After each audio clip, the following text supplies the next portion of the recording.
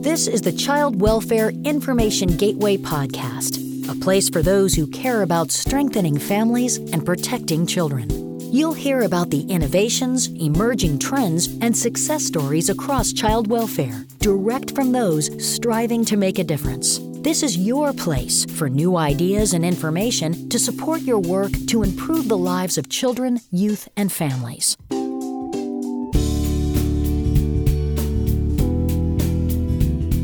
Well, thank you once again for joining us here on the Child Welfare Information Gateway podcast. I'm Tom Oates. We are wrapping up a series of episodes focusing on the community-based child abuse prevention grantees. And this episode complements another episode we launched in tandem. Now, both these episodes dive into effective evaluation of prevention programs. Now, the other episode looks at effective program evaluation and looks at evaluating a single program. We spoke with members of Kentucky's Division of Prevention and Permanency, showcasing the various forms of evaluation used and data feedback to measure a family's improvement, monitoring across regions to measure the outcomes from a particular program, and also how they are using all of that information to support continuous quality improvement. But what about evaluating across a region where different programs are being implemented to address different needs? How can you evaluate the entire region or an entire state with so many variables? Well, this episode investigates the evaluation across an entire state, across the state of California. Hillary Conrad is with the California Department of Social Services Prevention Network Development Unit, and her team's task is attempting to take a statewide view of prevention. Now, keep in mind, we're talking about a state with dense, large population centers like Los Angeles and the San Francisco Bay Area, and rural counties in the far northern and the far eastern desert parts of the state. So not only are they dealing with different demographics, but they're also dealing with different needs among those families served and different resource challenges among the agencies serving those families. We chat about the tools being used to help establish consistency across the counties, developing a statewide baseline to evaluate prevention efforts, and the collaboration needed with each of the counties. Remember, California is a county-administered state, so that presents a separate challenge with relevance to CBCAP grantees, how CBCAP funds are administered across California in the first place. And that's where we begin our conversation with Hillary Conrad. Before diving into statewide evaluation of prevention efforts, we explain how California applies CBCAP funds to get it all started. There are actually two ways that we administer the funds. One is statewide grants, and currently those are focused on financial literacy, innovative partnerships, parent leadership, and calculating the economic cost of child abuse. But then in addition to that, we also have some funding that we allocate to the 57 counties. One county in California actually opts out, San Bernardino. But as we allocate those dollars, they have the opportunity to choose how they're going to spend that funding in order to meet the needs of their community. So then let me pull on that because, again, maybe the most diverse state in the union, arguably to talk about different needs for different counties, considering what's needed in LA or in the Bay Area can be different from, let's say, a San Bernardino County or high northern California. How is the state then trying to assess and identify the needs for each of those counties to maybe direct where that funding goes? So there's a federal process, the Children and Family Services Review, and we've modeled that process, calling it the California Children and Family Services Review. So each county has to walk through that process. And in that process, they do a county-wide self-assessment. And that self-assessment is looking at everything from the demographics of their child population and also the kids that are in care, as well as systemic factors, including how is child welfare and probation functioning. They also look at the services that are being provided across the entire county with the whole goal of looking at which populations do they need to focus on more. Have they possibly not even considered this population's needs? And also just looking at the services, so those gaps in the service array that need to be addressed. So because each county walks through that process, as they're walking through that process, they're thinking about how are they going to use OCAP funds, our prevention dollars, to meet some of these needs of the populations that they may not be serving, and then also how to address some of those gaps. Is that decision solely made up by the county, or does the state have any influence or any guidance for those funds? The state, we're actually supporting and walking them through that. They do have a program description template that they basically explain in layman terms, what is this program? And then they have to say what need it's supposed to be addressing, whether that is poverty, mental health, parent education, whatever may be missing in their community and their county.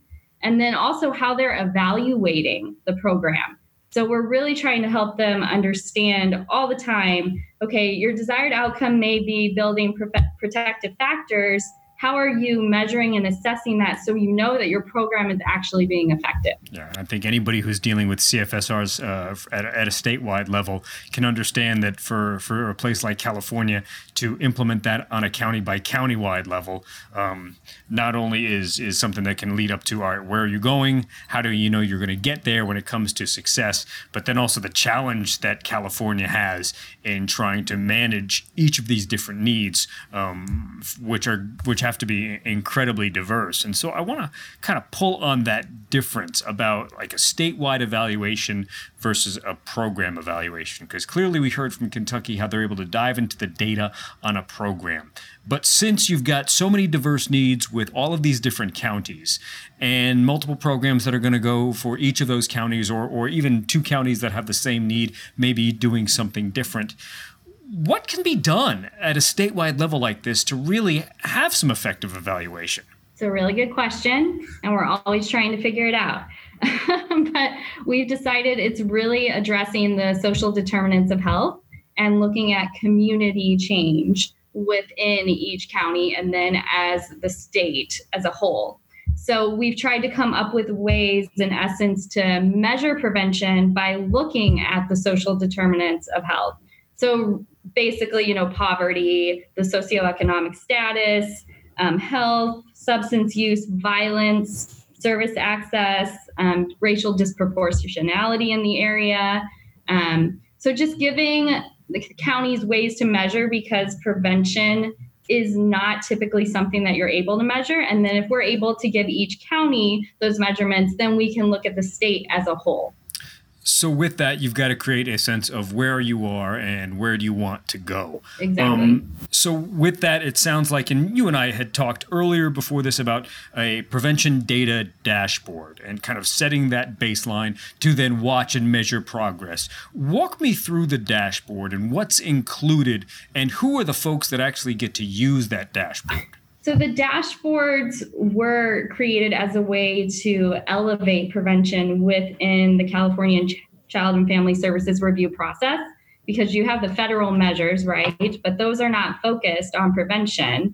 So we came up with the dashboards as a way to help the county and us to look at the state as a whole. So the dashboards is taking data from public sources all over the place and putting it in one location.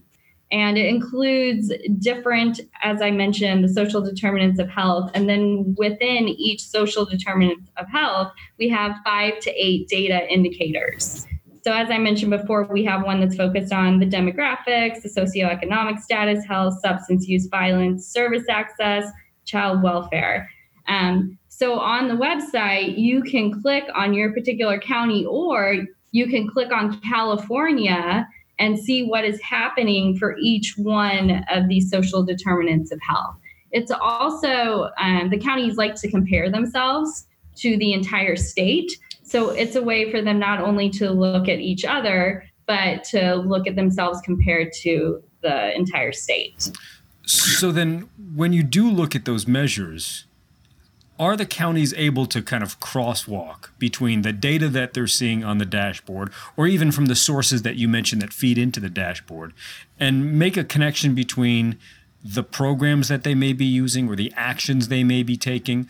Is there a possibility for them to go, yes, we've implemented these steps, we've done these specific things, and we can see the results or maybe a direct correlation? Or is a lot of this, unfortunately, and maybe even fortunately to say, this has to be something we have to infer based on these aspects or maybe other aspects, and just kind of saying this is our data as a whole, as opposed to saying the program led to this specific improvement. Correct. It's something you have to infer. We can't directly correlate due to the fact that there's so many other variables that are happening.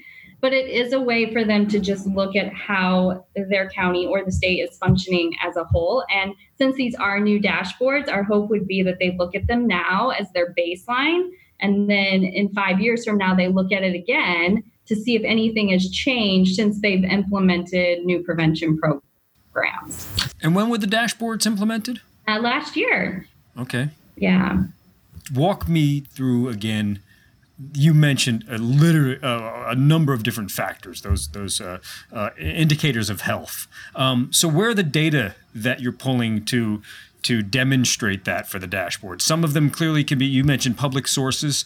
So for another state or another region that may be looking to do something similar, what kind of public data are you able to pull to make something like this, for another state that may want to implement this as easy as they could? What are the sources that you're able to provide that you find valid to share with the counties? There's several, but I can definitely list off some. For the demographics dashboard, for example, we pulled data from the census. That was pretty much the main source that we used there. For the socioeconomic status, we pulled data from Feeding America, the California Department of Education, the Bureau of Labor Statistics. For health, we pulled information from the National Center for Health Statistics, the Behavioral Risk Factor Surveillance System, some information from CDC, Maternal and Infant Health Assessment Survey. And then for substance use, there's information from the Office of Statewide Health Planning and Development, California Healthy Kids Survey, California Department of Public Health. So basically all over the place, really. Sure. But that is information that we'd definitely be willing to share if another state was interested in which data sources we used. Yeah, how to pull it and how to determine, what data is useful for the direction that you want to go. You mentioned that counties will want to compare themselves against the state and potentially compare themselves against, sister counties with similar needs. But in terms of consistency, because you've got differing needs and maybe different resources and challenges with each of the counties.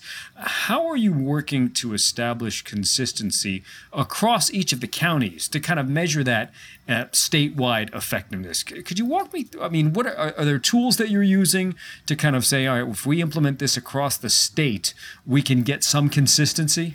We are trying our best. One of them is the Protective Factor Survey, which is basically how are we building protective factors within the families that are we serving, right? And that survey is free, so it's something that we encourage counties to use. And at this point, we are working with Friends to develop a database so we can collect that data statewide. And if we have providers that are using the Protective Factor Survey, I'm going to be able to see what the results were from the pre to post. So this will be the first time that we have a measure for the entire state to look at. We're piloting with LA to start because they are our largest county and they're serving the most. And we'll see how that goes. But the hope would be that eventually we can see that data for the entire state. You had mentioned that there's a pre-prevention readiness assessment tool. I did. That sounds pretty simple. It's like, all right, let's just check and see, are they ready for the implementation or are they ready for programs? How is that used across counties and systems? So another initiative that we've started, which is a way for us to look at prevention at a different level, and then also a way to start integrating systems within counties. And it's also a way for us to measure prevention among the counties and eventually the state as a whole. It's basically county-wide prevention planning. And the idea is that you're taking service sectors that typically would function in silos, and now they're working together, and not only just working together and collaborating, but integrating. So coming up with a shared vision, a shared mission, of how they want to create community change, how they want to impact the social determinants of health in their county. But as a group, they're looking at all the data and the current plans that are happening and coming up with their own strategic plan for prevention. So what was the key? Yeah. Keep going. I'm sorry. The part of that was coming up with a pre-prevention readiness assessment. So the team could look at themselves and say, okay, this is where our county currently is at. Now, in 6 months, let's take this tool, take the assessment again, or in a year, and see if our investment, if we've actually made headway, how has our vision changed? Have we added community partners? Do we feel that our service array is more robust than it was? Our service is more coordinated? So it's a way for the team itself can see, is this planning that is happening working? And it's also a way for us as a state to know how we can support these different teams that are functioning in the counties. It's also got to be able to provide the counties a look at, all right, where do we need to focus on? If they're asking the right questions, not only does it give you a sense of how far have we traveled and have we gone in the right direction, but maybe where else do we need to really focus our energy? You mentioned things like partnerships or specific actions that need to be taken. Because if you ask the right questions, hopefully the gaps start to appear, and then you can address those specific needs as opposed to just blanket pouring resources into efforts that either aren't working or that don't need additional resources to support the work. So walk me through, again, let's go through this, and I'm asking you to do a lot of walking with me as I'm trying to go through this, of how you established or how you were able to get collaboration across these teams to not merely focus on, well, this is my county and this is how we do things, and we know we're different than them, so, let them do their thing and we'll do our thing. Were you able to get buy-in pretty easily, or was there a challenge to kind of get the groups to work together? It's been quite the journey. Sure. So last January, we hosted a prevention summit, and we asked counties to put together teams of about 10 people, but they needed to be across the service sector, right? So we needed public health, Office of Ed, mental health or behavioral health, child welfare, of course. Create your team of 10, okay?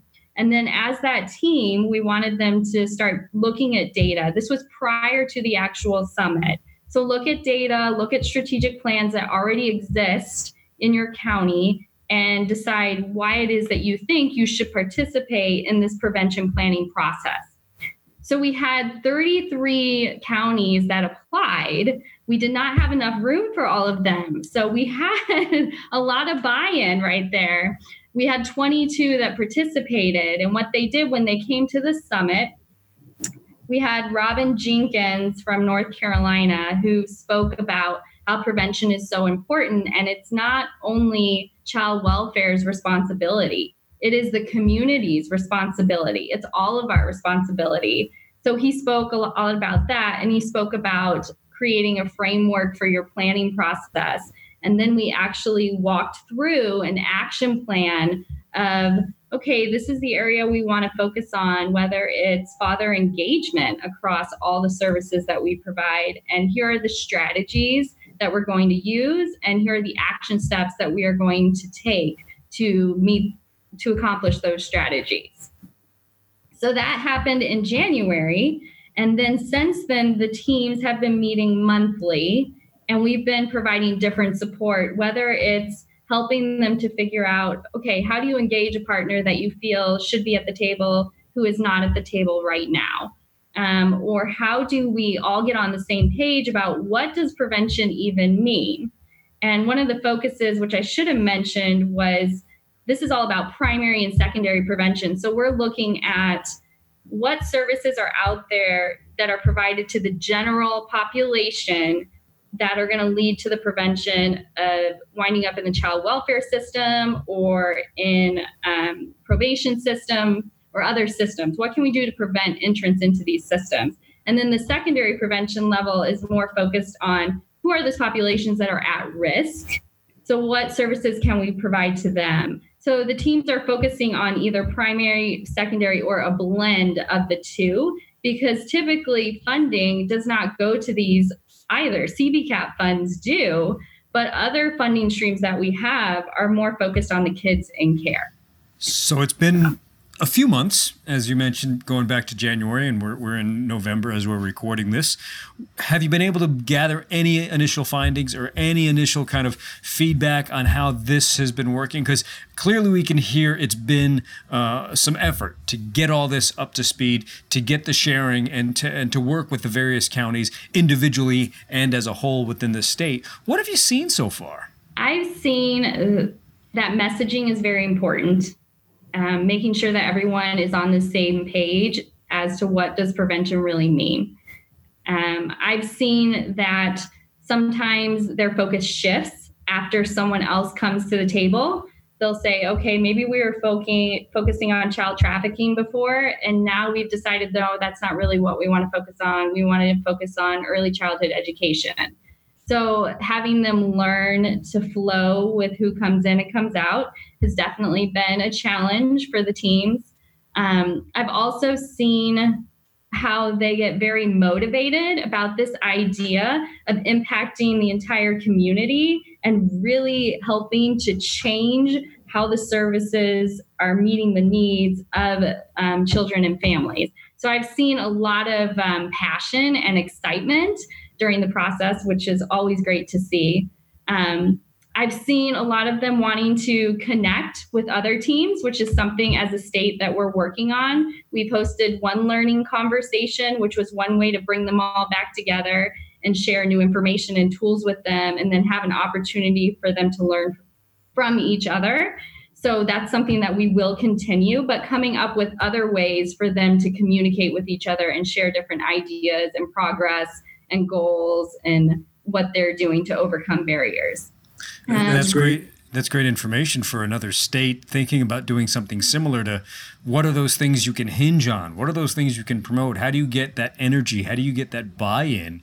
And you've been listing some of those key things that once you see everybody's eyebrows peak up and they start to really get engaged, if those are the ways you can start to get that collaboration flowing. Yes.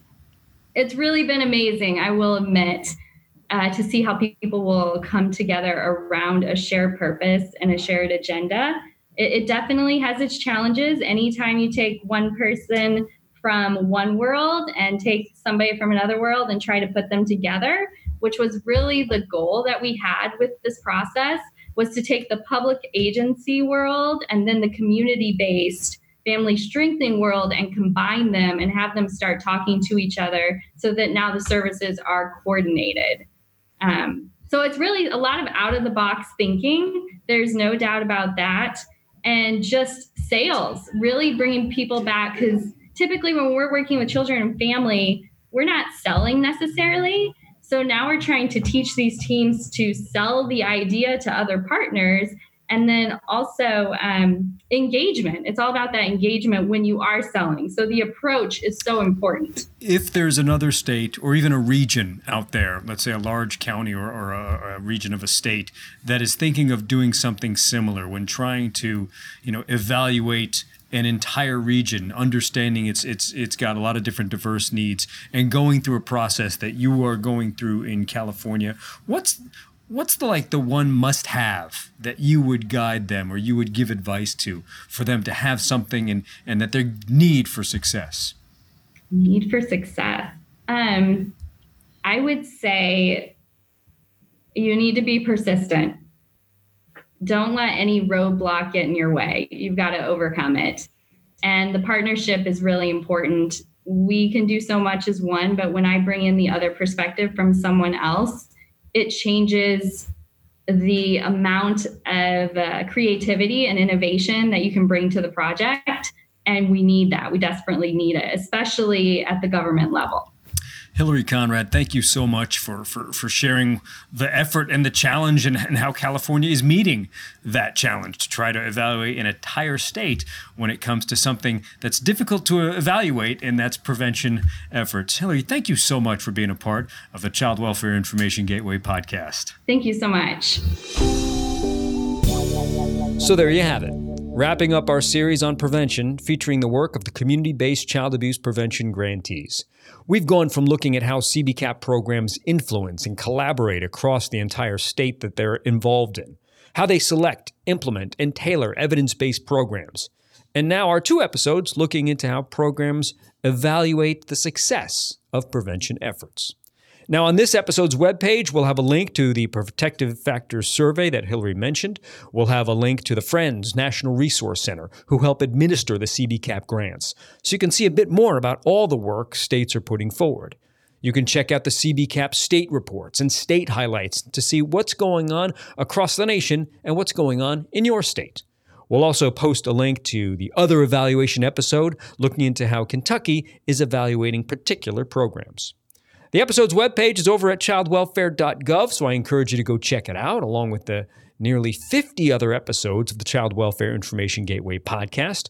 We are available to you on Apple Podcasts, Google Play, Stitcher, Spotify, and SoundCloud, so you can subscribe and get each new episode to your device as they're released. Thanks to Hillary Conrad, along with all of the CBCAP grantees who've shared their time and insight with us. And of course, my thanks to you for bringing us along as part of your day. We're so honored you've chosen to spend your time with us. Plenty more episodes are on the horizon, including we'll take a look into a guide for states working to meet the guidelines of the Family First Prevention Services Act. And we're also highlighting some online training resources for caseworkers and family support professionals. So great episodes coming right at you in the next few months. Thanks again for choosing the Child Welfare Information Gateway podcast. I'm Tom Oates. Have a great day. Thanks for joining us for this edition of the Child Welfare Information Gateway podcast. Child Welfare Information Gateway is available at childwelfare.gov and is a service of the Children's Bureau, U.S. Department of Health and Human Services, Administration for Children and Families. The views and opinions expressed on this podcast do not necessarily reflect those of Information Gateway or the Children's Bureau.